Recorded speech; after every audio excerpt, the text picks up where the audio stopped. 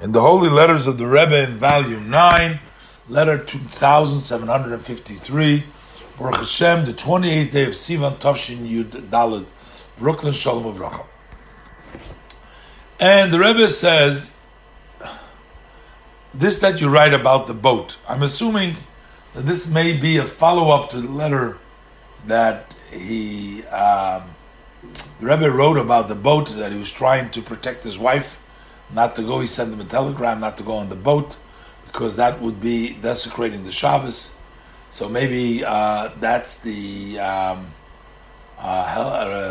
letter that follows that one.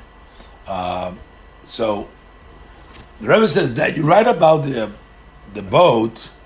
The Rebbe says, since the owners are Jewish, so even if the workers are non-Jewish, and since it is done with such great publicity, so the Rebbe says that needs to be very looked in. In other words, that's a very difficult thing. Why? There is possible that it is still a Torah prohibition or a rabbinic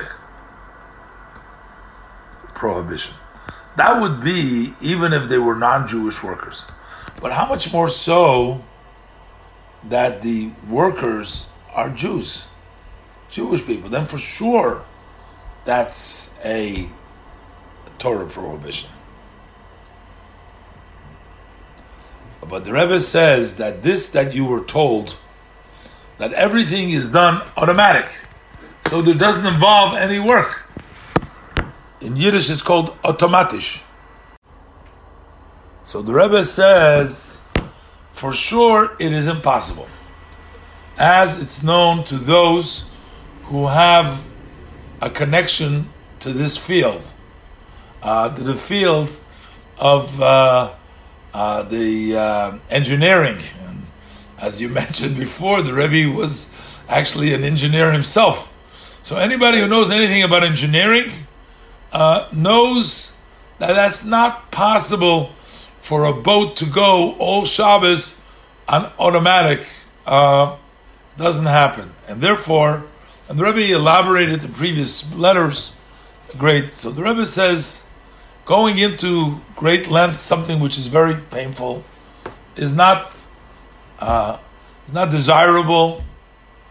And the Rebbe says, I'm surprised that when you take into consideration that there are so many obstacles and blockages, we're in the heels of Mashiach, there are so many things that are not clear.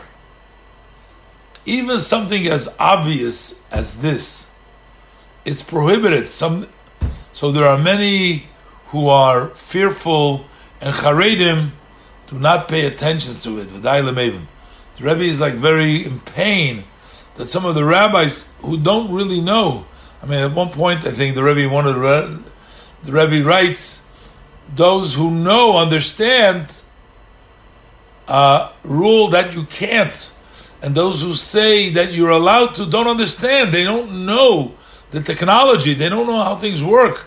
And therefore they are mistaken. And the Rebbe says that this is something very obvious, but because we're living in such, because in Mashiach, even simple things as this is sort of, people allow this, even though they're religious people.